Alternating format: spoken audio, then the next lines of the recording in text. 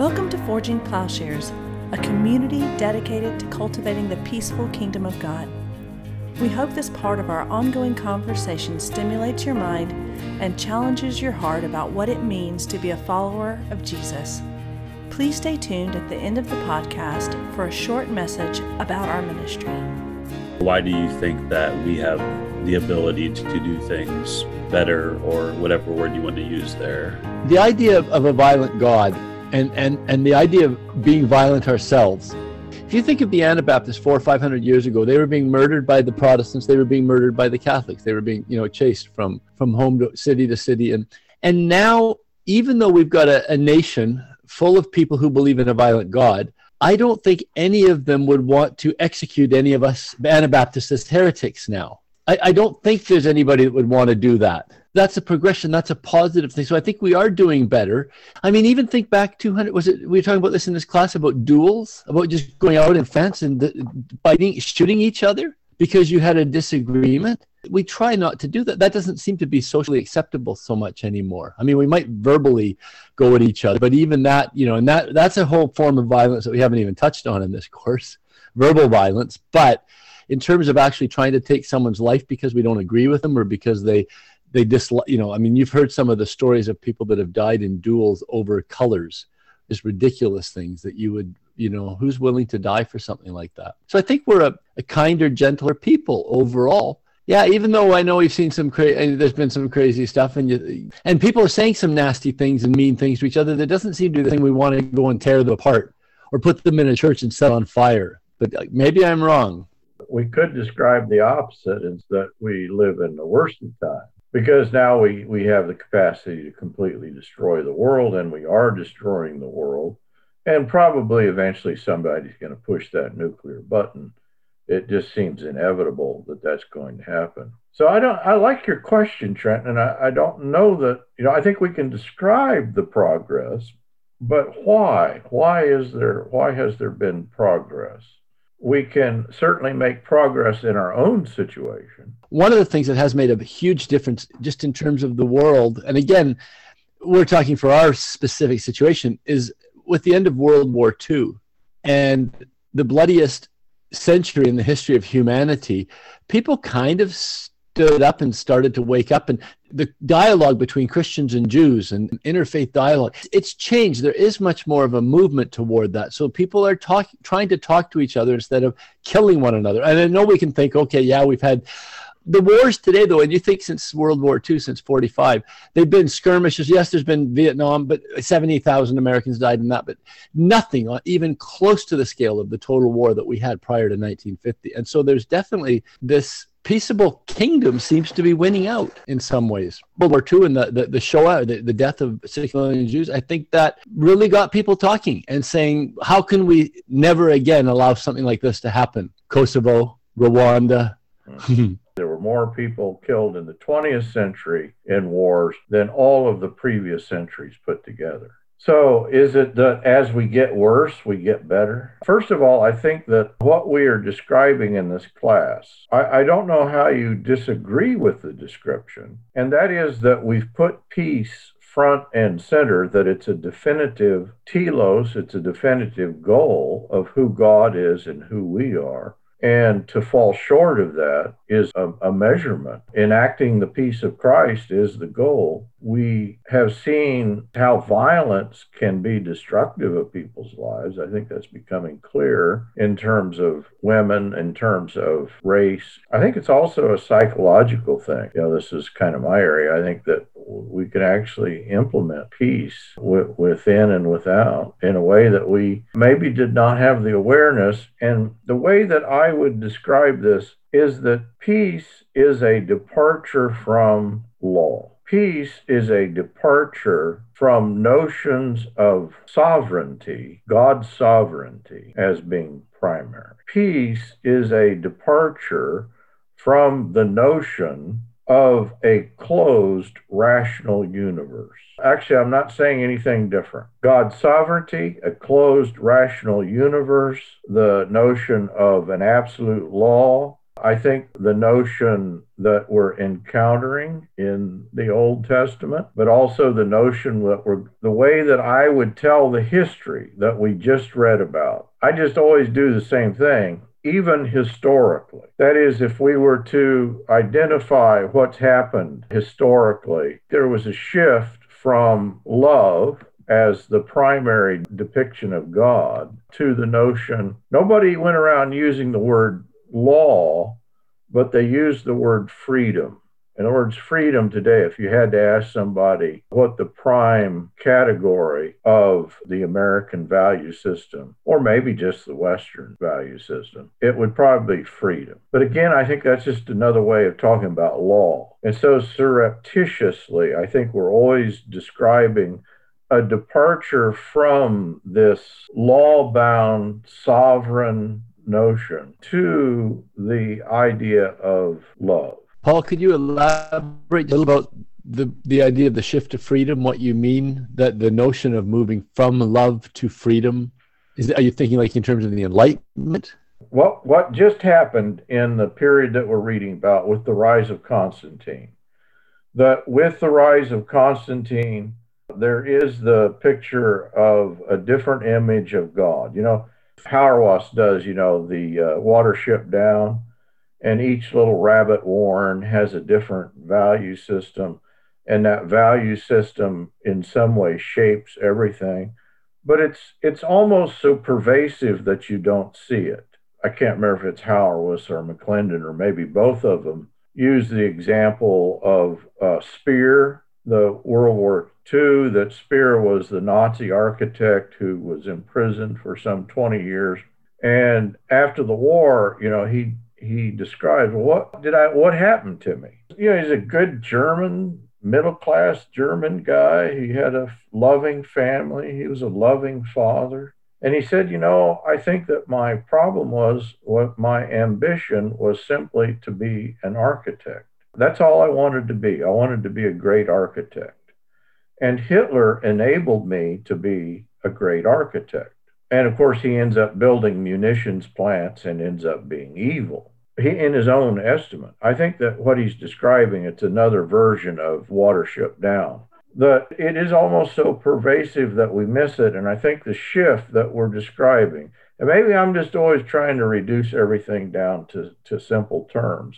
I'll admit, I got a little bored reading about just war. There's only so much you can do with that, and obviously it's never working. If you had to characterize theologically, in other words, I just wanted to say in a simple theological understanding, what was that shift?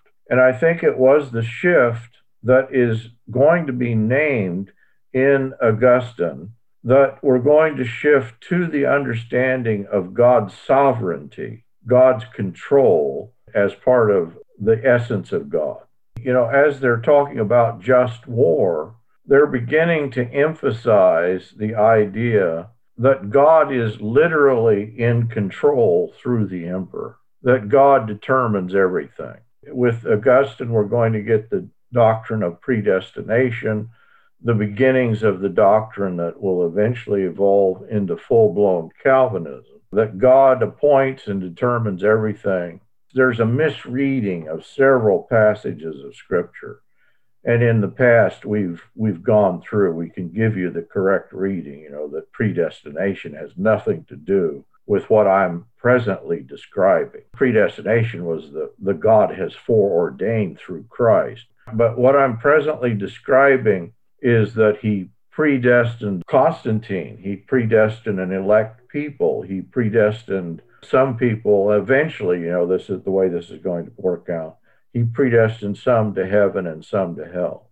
Language is going to just become equivocal. It's already becoming equivocal with Augustine, who is talking about that you can kill somebody lovingly, right? Because the body and the soul, Augustine's Neoplatonism, so better to kill the body and save the soul is the idea. And so this is going to be the attitude toward the heretics and eventually the Inquisition. They're going to literally torture people out of love. So that this Neoplatonism, the dualism, is the prime thing. And the idea of God is that God wills everything. And you can't, they're looking at places like Romans 9, chapter 9 to 11, that, the pot. And again, we did the correct reading of that, but the incorrect reading that is going to rise to the surface is that, God predestined some for destruction and he predestined some for salvation. If God does it, it's good. Well, what does God do? Well, anything that happens, God is doing it. So God is God. Another way of saying this, Derrida actually says this about the law. The law is the law. The will to freedom, the will to power. This is actually Anselm, but it sounds a lot like Friedrich Nietzsche. If God wills it, it's good. It doesn't matter what it is. Instead of being God is love, God is pure, utter freedom. If you're in the ruling class, I guess for somebody who that serves their self-interest, but I think what I've just described is pure evil. Just to make sure I'm tracking along with you, what you're saying here. A while back, I think it was you, John, and Matt were kind of talking about this, maybe in the Douglas Campbell discussion, but just this idea of freedom of freedom in the, let's say the, Calvinistic sense is this idea of God's providential nature over everything. And because he's God, we have, that's our freedom in him. Like, that's just the idea that's carried behind it, that it's God's doing and we can trust in that and believe in that and we're free in that. Or in the opposite sense of having free will, that, in order for God to love, we have to be able to have free will to make any choice, any decision always. But that still kind of misses the mark also, where freedom's more of the idea that freedom is found in being bound to the law of love. Even using the word bound and freedom doesn't sound right, but being controlled in the love of God through the peace of God, you can name all those things, that's where real freedom is found. And all these other things, like you said, are just more of a perversion or some sort of diabolical evil. Yeah, that's it. The freedom of choice, is that freedom? Right. That would be the modern definition of freedom. That's like you're still bound by some kind of law in that. This is Paul's depiction, that to be free in Christ is to be a slave to righteousness. That sort of language may be grating on us. I don't want to be a slave. What would absolute freedom be? It would be that you would not be constrained by anything. Listen to what I'm saying. In what condition could any of us be where we have absolute freedom and we're constrained by nothing? I'll make the ultimate irony here. That's death, right? Because actually you are constrained by everything in death. But in other words, only the dead are not constrained. We're creatures. We're finite. Any finite creature is constrained. But I would say the same thing is true of God. Can we say of God that God is not constrained by anything? That is a definition that we're all kind of working with. And when I go to the grocery store, I want an infinite variety of choices. I want to see 1 billion cereal boxes there. I want Cocoa Puffs Light. That's kind of the way the system works. And so as long as we feel constrained, you understand I'm describing the devil's work here, that we want to break free of those constraints. And the way you break free of those constraints, anything that's constraining you, you throw off those things that might seem to constrain you, any kind of relationship. In other words, any situation that you're in constrains you.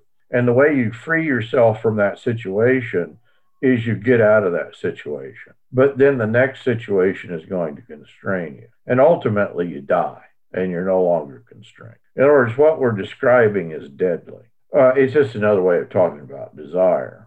But they're going to begin to talk about God. This is not just American notions of freedom, that Augustine is going to define God's sovereign grace is his freedom.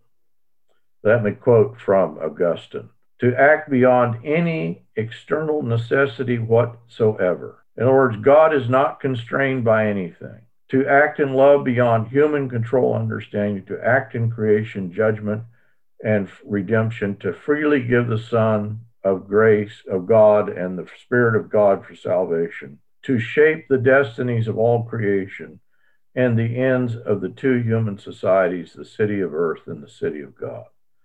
Sounds okay, okay, God just constrains everything, God's doing everything. And so he's beginning with God's freedom. He even says God's freedom to love and forgive, but he's putting freedom prior to love and forgiveness. He's free to save. And of course, he's quick to say that it works both ways, that God is also free to judge and condemn and damn. Who are you? The pot analogy, a misreading of Romans 9. Who are you to question God?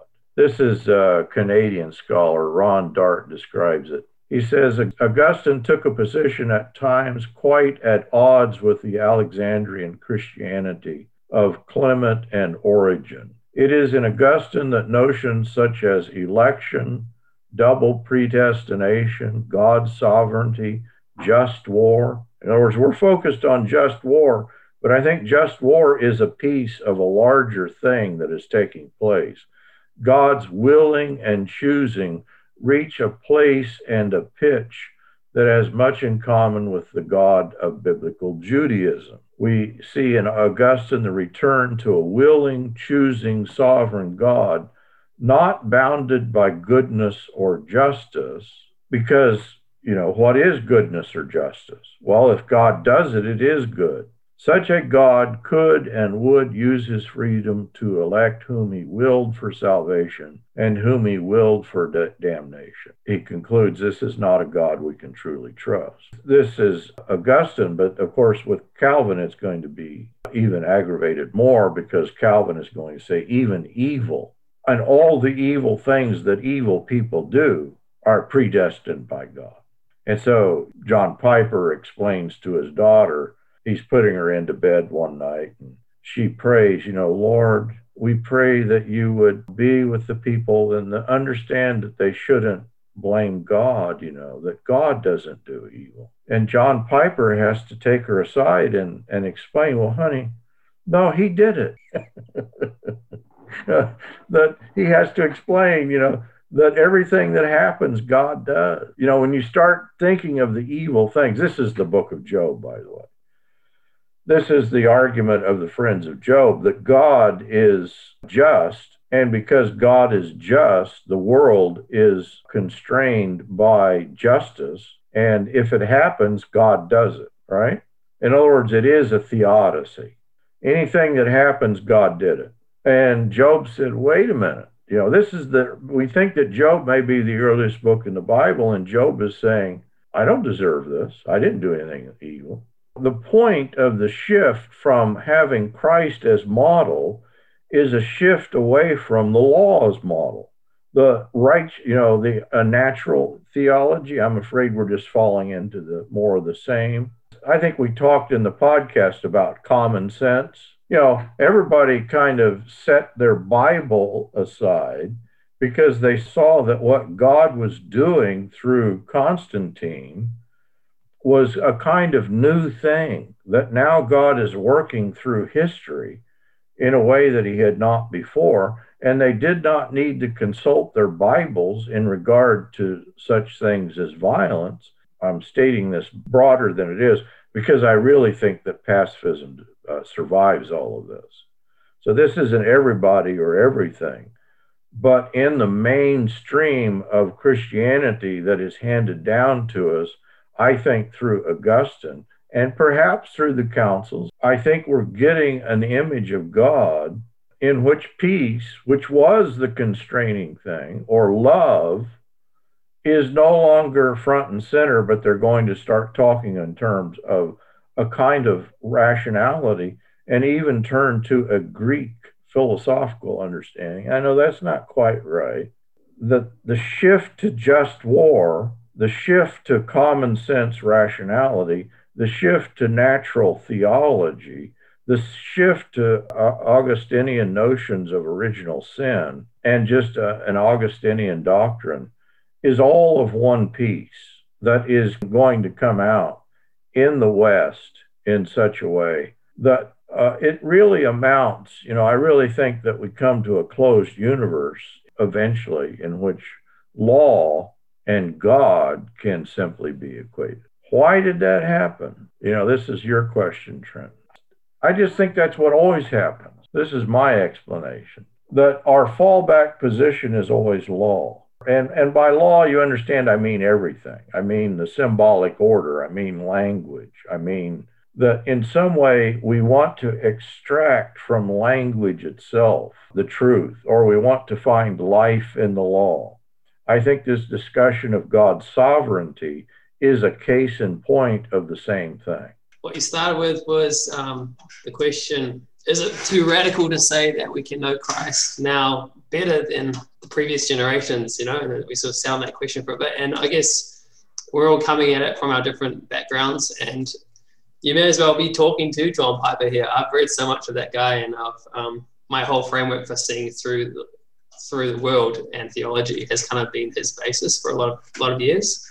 And so for me, like, maybe in years gone by, I would have been like, yeah, totally, that is heretical, because I thought that we get truth, we get knowledge through scripture, tradition, and experience. I mentioned to you, I did that introduction theology paper, just a very basic one, and that's what they told us. We know truth through tradition and the Bible, and this is our tradition. And so rather than each of us independently going off and choosing what Christianity should or shouldn't be based on our own individual preferences and wills, we look at tradition to figure out what is truth and what is Christ and what is his plan for the world.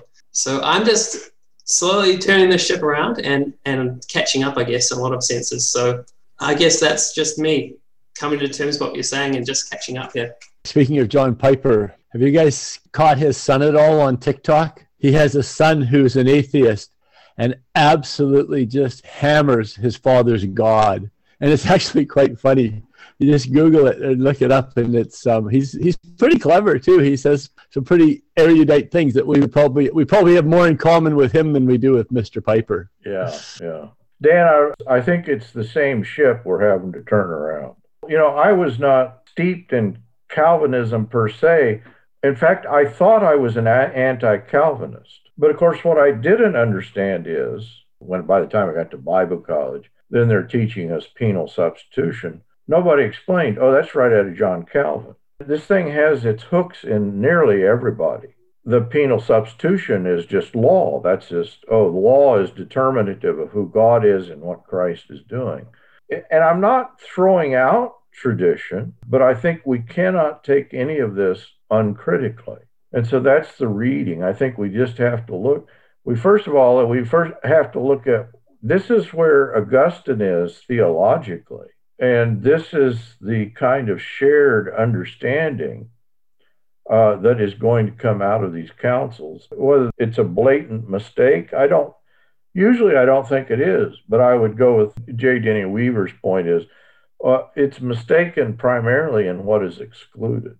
And if we're saying that love is front and center, would anybody, how could you disagree with that? That's John is, the Gospel of John, that's the epistles, that's the one place that it says God is love. That really means something. That is definitive. The way that I put it is that the law is relative to love. Everything is relative to love. Isn't that what we're learning in Christ? Christ says the Sabbath is not created for man, but man for the Sabbath. He just goes through. I mean, that's the primarily part of his healing ministry. These people thought the law was the thing that was the controlling factor, and Christ is relativizing the law. He says, you've heard it said, but I say unto you. This thing has a grip on us theologically, but I also think it gets its hooks into us psychologically. It's almost a natural, I don't know if that's the right word, but I think we fall back into this kind of thing, I think this is what Paul is describing, that as a Pharisee, as a good Jew, as a believer in the Old Testament, what he's describing is the law got its hooks in him in such a way that it was killing him. But he's saying that's not simply a Jewish problem, that's the human predicament. And so I think part of the way in which we can understand this better is to look back and see, these shifts are taking place in which literally there is a kind of equivocation in the meaning of all these religious terms: love, righteousness, salvation. They're all going to come to mean something quite different by the time we pass through the Augustinian shift. Because I think the controlling factor in the definition is love, and that love then is relativizing the law. What we're describing historically is a degeneration. This becomes worse and worse, so that in the medieval period, voluntarism, same people doing voluntarism and nominalism about 1300 to 1500. And this is, late scholasticism. And again, the focus is on God's freedom, God's voluntarism, that nothing constrains him. And it's Henry of Ghent, Duns Scotus, William of Ockham. We're talking reason and rationality here, pure reason. And they're following Augustine. Voluntarism places God's will prior to his goodness. And the motive is a defense of God's freedom. In other words, we've got to have this view of God's sovereignty and protect that. And they expand upon the primacy of God's will, not only over creation, but also over God's own nature. God's will is primary even in God's own nature. And so this is David Bentley Hart does a lot with this. And he said, the voluntarists place an unprecedented emphasis on God's sovereign will as being the first and highest and primary attribute in God. This is taking place in, really, when we talk about the Protestant Reformation, unfortunately, is a development out of voluntarism. I'm not Roman Catholic. I'm not saying that, but I understand that there is a sense that Protestantism, Lutheranism, Calvinism is very much a product of this medieval theology. And so it's a focus on sovereignty. They defend God's almighty power by making his will absolute. Think of the phrase from Nietzsche. This is actually a phrase out of these people. God's will is absolute beyond good and evil. God does not command that which is good. That which is good because God commands it. That is, his will is not obedient to his nature as God. His will does not follow from his divine goodness. His will is primary, not his goodness. And so God can forgive liberally without being bound to some law higher than grace, but God can also condemn individuals and destroy nations because he wants to, because he wills it. And to be omnipotent not only allows evil, it eternally, permissively decrees it. Quite literally, they're going to assign evil to God. Calvin is going to take this another step. He said that in the sovereign will of God, all events take place by God's sovereign appointment. If it happens, God appointed it. There's no difference between God's permission and God's purposes. What he allows is what he commands, even evil. Thieves, murderers, evildoers, they're instruments of God's providence, being employed by the Lord himself to execute judgments which he has resolved to inflict. God uses evil to bring about a greater good. I've said this, the idea of perversion, or what a pervert is, the Apostle Paul's definition. I haven't heard you say it about what perversion is. Oh, good. I can say it, and it'll sound like I'm saying something different. He says, he raises the question, is the law sin? If the law is sin, you establish the law by sin. He says, shall we do evil that goodness may abound? There's about 4 formulas in Romans. This is what a pervert does. Why does Pee Wee Herman, do you know Pee Wee Herman, Dan? Yeah, I grew up watching him. Okay, so Pee Wee Herman, at some point, he has a children's television show, but at one point he went to the movie theater. He got up in front of the movie theater and he exposed himself. Why does somebody do that? That when I say pervert, I mean literally a sexual pervert. But a sexual pervert, I think, is just somebody who's perverted by this understanding that we're describing. In other words, a sexual pervert is a case in point of perversion. That you service the law, secretly what the law wants is transgression, or the one behind the law. And so the other behind the law, it just gets crazy. That literally you sin that grace may abound. So I think I don't think he's just given us these formulas by accident. I think he's saying this is the way that this works. You understand what I just described in Calvin is perversion. God uses evil that goodness may abound. According to Paul's formulas, Calvin is the ultimate pervert. He's the ultimate Pee Wee Herman. And everybody who follows him, this is all of us in some way, we got screwed up, we got perverted.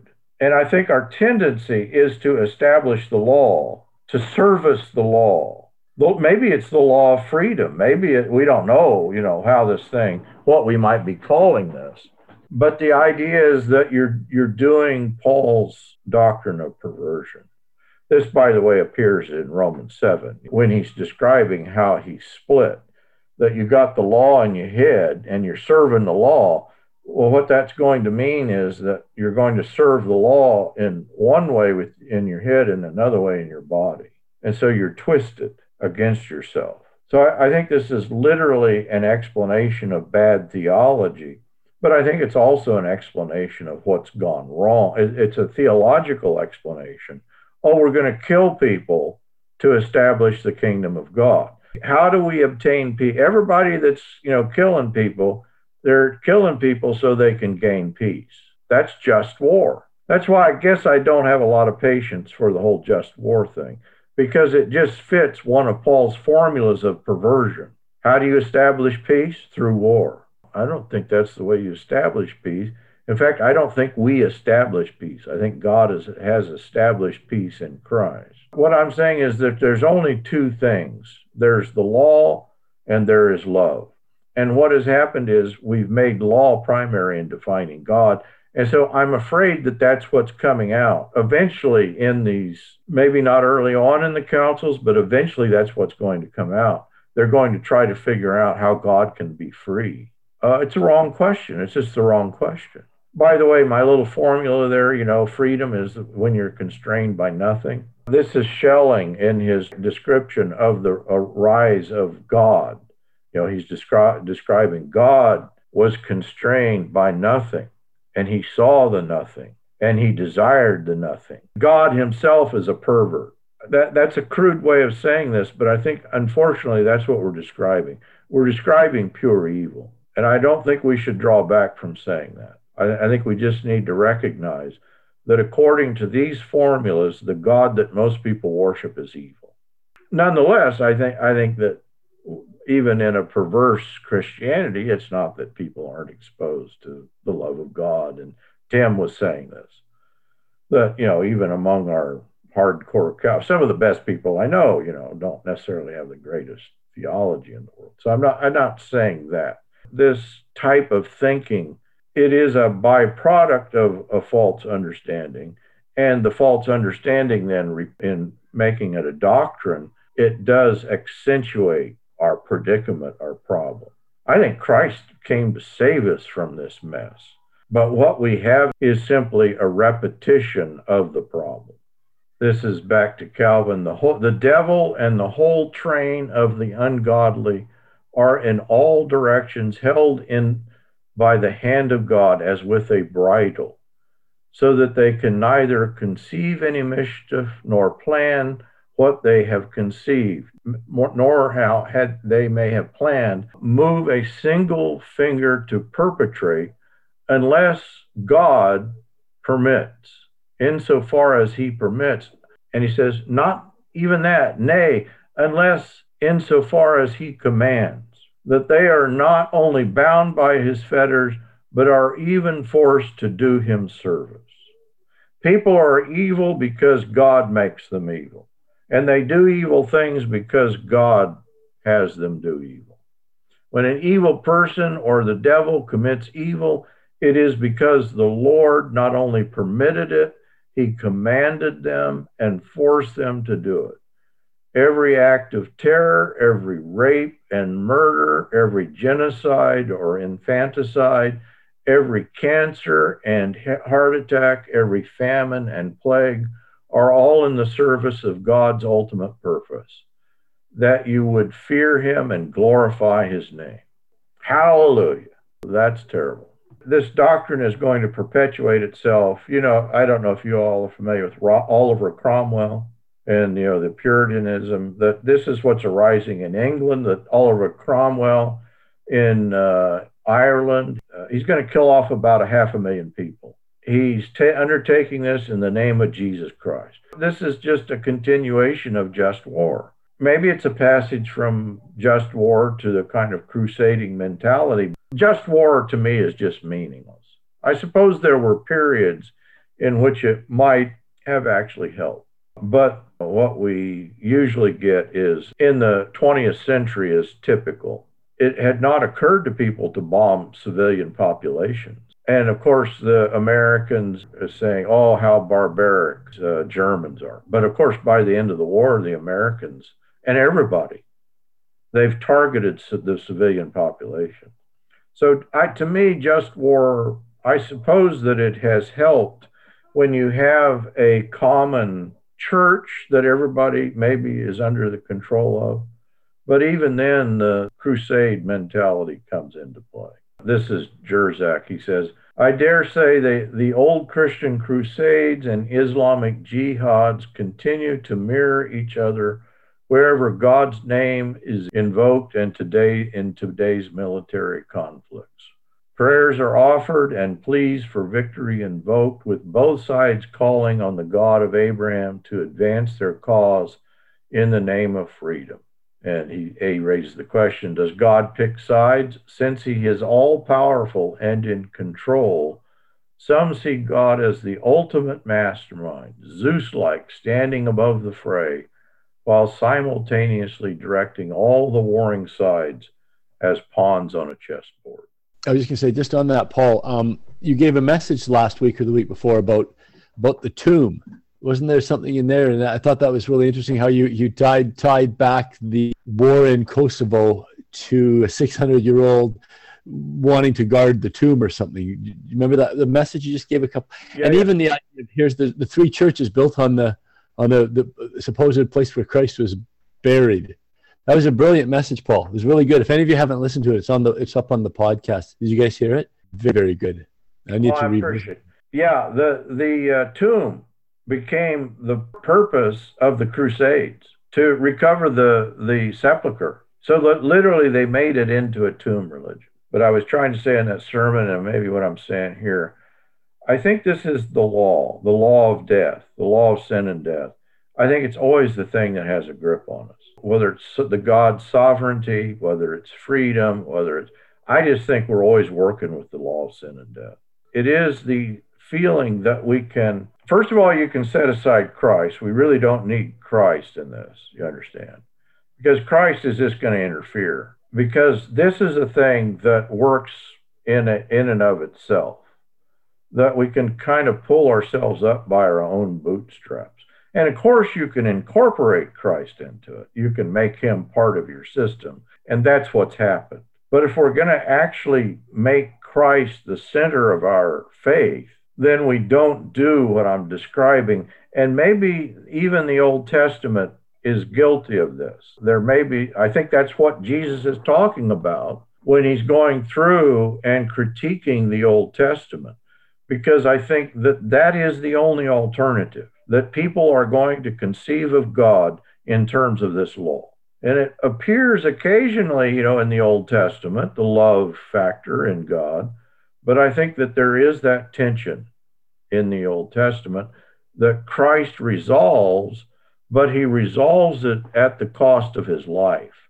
They kill him because the image of God that they have is precisely over and against the image of love that Christ is bringing.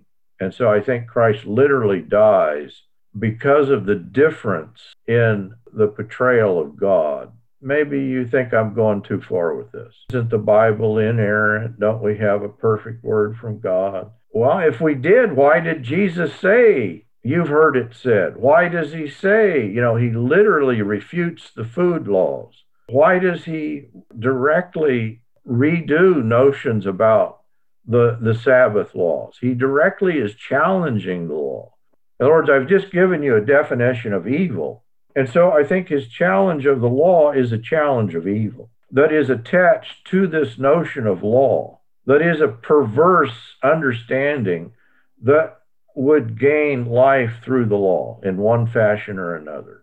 And I think Christ's challenge to the law is not just a challenge to the Old Testament law, it's a challenge to the law of sin and death, because that's evil. I think it was Michael Hardin who said, but it was actually the law that was upheld in the crucifixion of Christ, because he was a blasphemer. So the law actually killed him.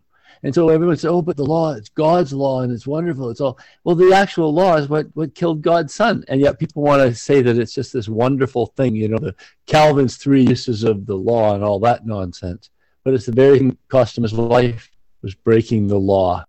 I think that's it. I don't know that any denomination or any mainline church is going to sign up for this, because in a sense, I'm afraid they've all perpetuated the notion, the constraints of the law. They want to create an institutional religion built upon this same kind of structure. I think we just all have to find our way as we can. But I think if we're going to find our way, what we have to realize is that, when Paul says the letter kills, Hart translates that the scriptures kill. You could just translate that words kill you. In other words, if you're trying to capture God in scripture, in language, in law, that's deadly. And I'm afraid that the formulas, the doctrines, I'm not saying they're not helpful, but it doesn't give us Christ. Christ relativizes all of those things. It's not a huge thing I'm saying. That's just the way we relate to everybody. We relate to people, and you cannot reduce people to their headstone, some word about them or some description of them. It's a subtle thing that I'm saying, but I think it's just there in the Bible. I think this is a fundamental teaching of the Bible, is that our primary problem is our relationship to language. This sounds funny, but this is where the Lacanian stuff, this is what they've recognized, is that what we would all do, we have the symbolic order, and that's one register. And then we have the visual register. And those two things are in some way pitted over and against one another. But we're always struggling, between the law of the mind and the law of the body. Or as Paul is actually using language here of seeing and hearing, it's always those two things. And of course, the point is we don't know people according to these registers. We don't even know ourselves according to these registers. But that's where we would ground our own personhood, is in this symbolic order, in this law.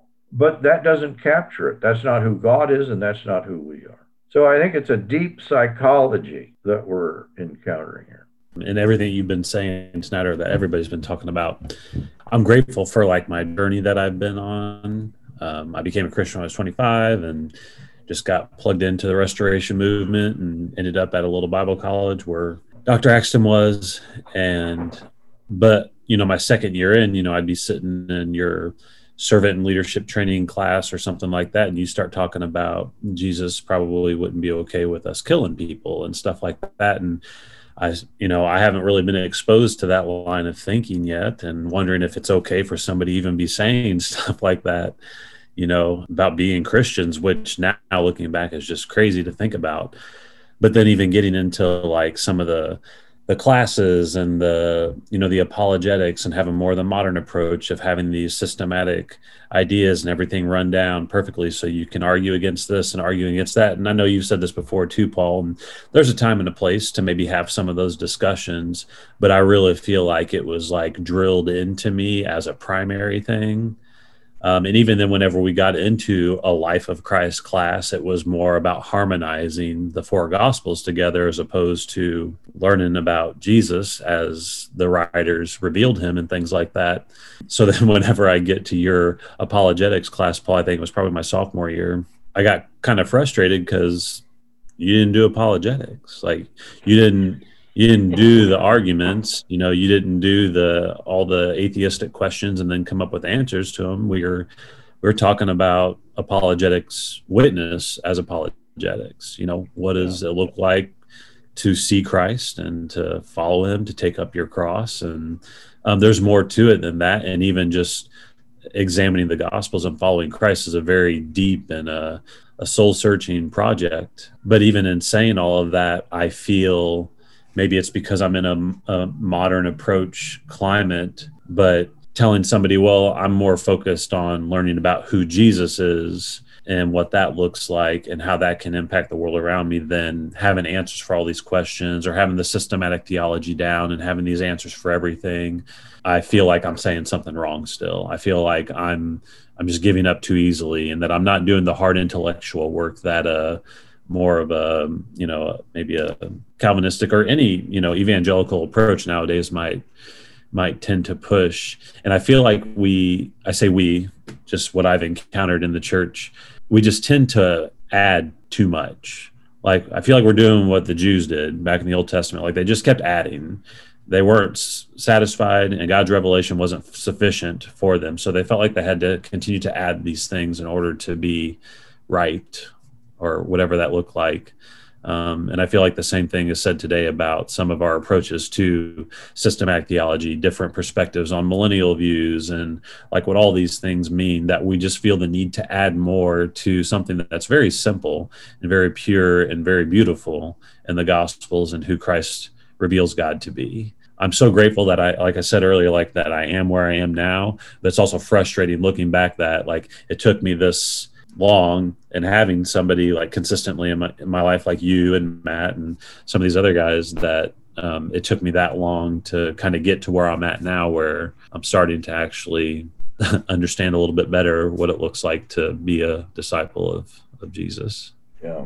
Dan, I don't know if you know what Trenton might be referring to here in talking about apologetics. I only know that as like William Lane Craig style apologetics. Yeah, he would be the best or the worst, depending on how you. The circles I run in, he's a good guy. You said it a while ago, Paul. I think you said something else referring to leaving Jesus out of it in some of these things. I feel like that's what happens in modern apologetics, is that we have all these discussions, but Jesus really isn't found. I mean, we can talk about Jesus's tomb and his resurrection and proofs for those things, but in terms of the ethics of Christ and things like that, or just the personhood of who Jesus is, that's kind of left out because we have to do this. Well, we need to answer these questions and explain who God is apart from Christ, which is not biblical. Yeah, the resurrection is kind of an interesting case in point, because what is the resurrection, in terms of apologetics? It seems like in one instance, people talk about it, it's an apologetic proof, but then most of the apologetics is engaged in proving it. But if you don't do that, people don't quite know what to do with the resurrection, because for most people it doesn't tie into their theology, because dead Jesus does everything they need him to do, and resurrected Jesus is a kind of addendum. But of course, in the Easter sermon, that was my point. The reason I may have sounded, the standard lesson that we use in the church there, they left out Easter. On Easter Sunday, they took the passage of the suffering servant in Isaiah. But that's fairly typical in, everybody wants to talk about the resurrection, but it is not integral to their theology, because the penal substitution, or, that's where all the action is. We rationalize. If it's not a proof, we don't know what to do with it. The apologetics kind of got me into this, because my graduate work was in apologetics. And I went to Japan prepared to just, these people, they're not going to have a chance. And I feel so bad for what I did to people sometimes. I didn't know that I wasn't talking to anybody but myself. That means nothing to Japanese. And of course, they're correct. They're right. That pertains to nothing. It has nothing to do with people. And it's ironic that what most Western Christians are interested in doing is having those kinds of conversations, because the theology doesn't pertain to their lives. it doesn't pertain to reality in any way. Did you say Ravi Zacharias? How, Talk about not pertaining to your life, right? You can be out there sophistry and intellectualizing and lots of wonderful, maybe some good arguments, but on the rest of his life didn't really look like Jesus. Perfect example, isn't it?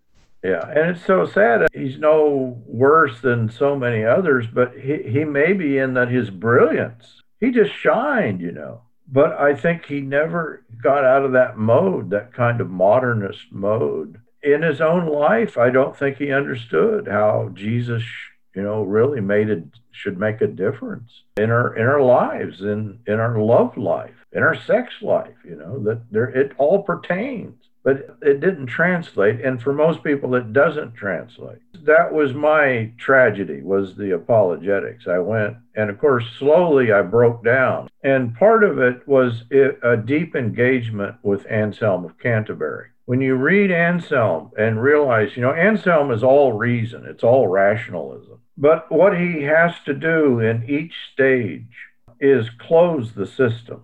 That's always what he's doing in his ontological argument, but then also in his Curtus Homo, why a God man. And once I saw that, I realized, oh, what Anselm is doing is what everybody is doing. And even today, you know, people defend Anselm. They say, oh, yeah, I've gone through his stuff in pretty great detail. It's always the same project. It's always the same program. He's going to back you into a rational corner. I won't go into Anselm, but so the apologetics, Trenton, was for me, and that's why in the class, I spent a lot of time on the ontological argument, and I may just have confused everybody. You're playing this game, but I was trying to run down the game. It's a language game. And what he's doing is saying you can get God in language. You can capture God in the word. That's really, you know, actually you're cornering God. It's very Lacanian in a sense, because you chase God into this corner in your mind, and he's in the place of the word. But of course, the word, he says, is a singular word. It's not a multiplicity of words. What he's saying is this is an incommunicable word. It's so brilliant, but of course, just so wrong. It is a deep psychology. I think he's doing, you know, this is why Rene Descartes is going to love Anselm so much, because Descartes is going to chase, you know, I think, therefore I am.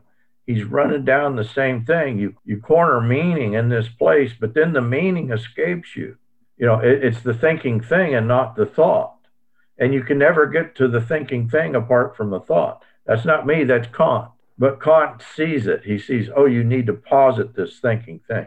Well, that's already there in Anselm. It just repeats itself. This is why this is why Zizek keeps referring to Descartes. I think, therefore I am. You know, that Descartes has spoken the truth for Zizek. And of course, what he means by that, the truth is a lie, but you need this lie. And I think he's right, because you're positing personality, you're positing human personality. The part of the problem here is to break down these apologetic arguments, even with William Lane Craig. Dan, I've done this somewhere on my blogs. I do it with William Lane Craig and his Kalam cosmological argument. It's the same thing, you know. He himself cannot be consistent with what he's doing in Kalam. He's going to back himself into a corner. If you probably look at the dates when you were doing the imaginative apologetics course, yes, a lot of times your blogs would kind of tie to what you were teaching. Let me close with a Mark Driscoll quote. This is terrible. Close. I don't actually know who he is. I just know he's My brother worships the ground he walks on. Oh, yeah. But hardcore Calvinist, as I understand it. He said, in Revelation, Jesus is a prize fighter with a tattoo down his leg, a sword in his hand, and the commitment to make someone bleed. That is the guy I can worship. I cannot worship the hippie, diaper halo Christ, because I cannot worship a guy I can beat up.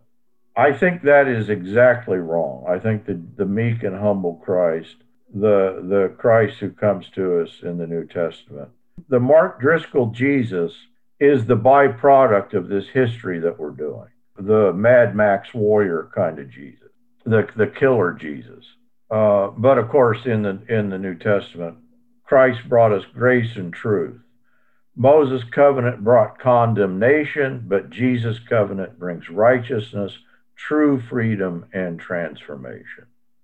And so rather than replacing Yahweh of the Old Testament with the Christ of the New, the idea is that Moses' revelation as the judge, the law bringer, is eclipsed by Jesus' greater revelation. And so part of our problem is the Bible itself. If we're not getting that we need to read the Bible through Christ, and Christ then as the center of this, we're going to read it with Mark Driscoll. Maybe the concluding point, God's essence is not pure will. His essence is selfless love, and that's revealed to us in Christ. God's primary attribute is not freedom. God is, first of all, good. God's nature is Christ-like. We know who God is through Christ. God is cruciform. God is cruciform love. Paul, I just ask you, where were you quoting there when you were reading from Brad Jersak and Ron Dart? This is a more Christ-like God, a more beautiful gospel. What I tried to do for you tonight, the thing that I hadn't done for you in the class, is give you the theology. No, it certainly helped. And I'm fresh off the boat of being surrounded by people who lean their hats on that whole story that circles around sovereignty, around God's planning and overseeing, and it's all within this term they use, his mysterious will. And so when you link back all these different symptoms to the same root problem, I can sort of recognize it, and I feel freed and excited by the whole concept. Because just for this orientation to sin and death, this sort of prioritizing of sovereignty over a God of love, and a shift to freedom rather than like the freed will to choose good, it's so saturated in what I'm coming from. And so to hear the alternative, a actually more loving and merciful alternative, is really exciting. I went through so much pain to get here. If anything else, I hope I can relieve people of the pain and struggle that I went through. I thought that, the way you oppose Calvinism is through Arminianism. Arminianism is just more Calvinism because it's still grounded in that notion of sovereignty. You're still doing Augustinian sovereignty. That was a concept that escaped me. Nobody ever said that to me. People just have this one notion of sovereignty, and they have no vocabulary. They can't get a handle on it. And so if we go back, I think it gives you a handle. But in the West, this is just the way it went. Well, I know we've got some really great books and references that we've been talking about. And of course, this course, I almost wish that there was like a condensed guide on how to shift my perspective through all this stuff and just like one reference point. Do you know if I see you've written a book, or maybe what's the best summary of this whole idea that you've seen? Like even you mentioned in one of your podcasts that you'd struggle to find a commentary on Romans that really actually hits the button. That's a challenge.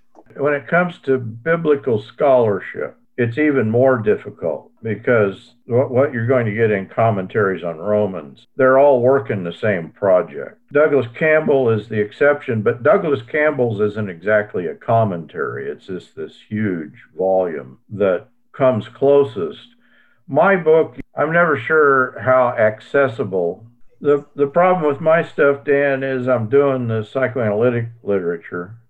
One of the books I was thinking of, and it's by Derek Flood. It's called Healing the Gospel. And have any of you heard of that?